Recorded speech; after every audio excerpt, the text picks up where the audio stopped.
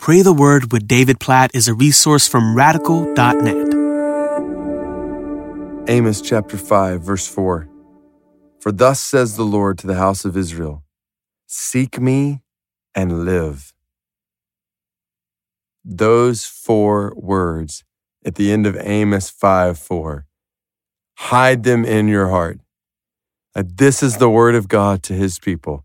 Seek me and live. Life is found in seeking God. Do you want to live? You want to experience life to the full? Seek God.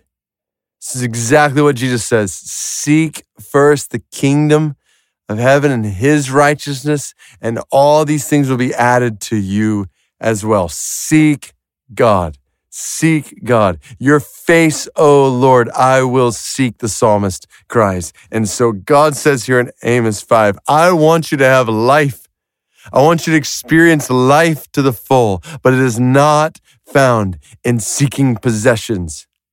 It is not found in seeking praise from men. It is not found in seeking position in this world. It is not found in seeking the pursuits of this world. Life is found in seeking me, God says. Like, rise in the morning and seek God. All day long, may the posture of your heart be to seek God. Seek God. When you lay your head on your pillow at night, seek God. Like, turn your attention, your affections toward God continually and live. Oh God, we do that right now. We seek you in prayer.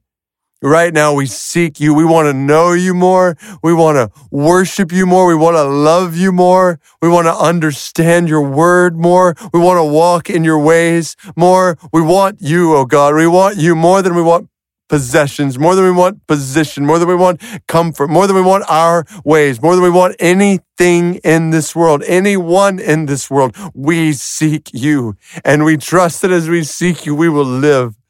God, we pray for life. We pray for true, deep, abundant, full life.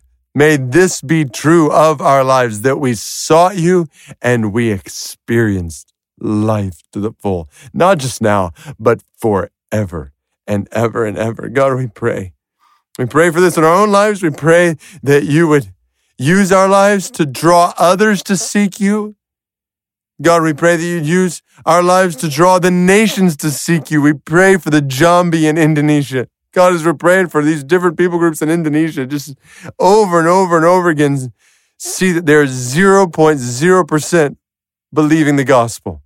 Meaning potentially no, or maybe a few people believing you, seeking Jesus out of all the 1 million Jambi in Indonesia. God, change that. They can't live without you. They can't live without you. God, please draw the Jambi to yourself. Please send workers to make the good news of your seeking after them known to them, that they might seek you and live. They might know and seek you, Jesus. God, we pray for the Jambi in Indonesia. We pray for people right around us today.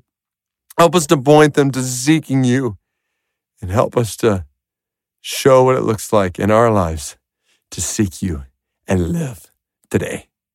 In Jesus' name we pray. Amen.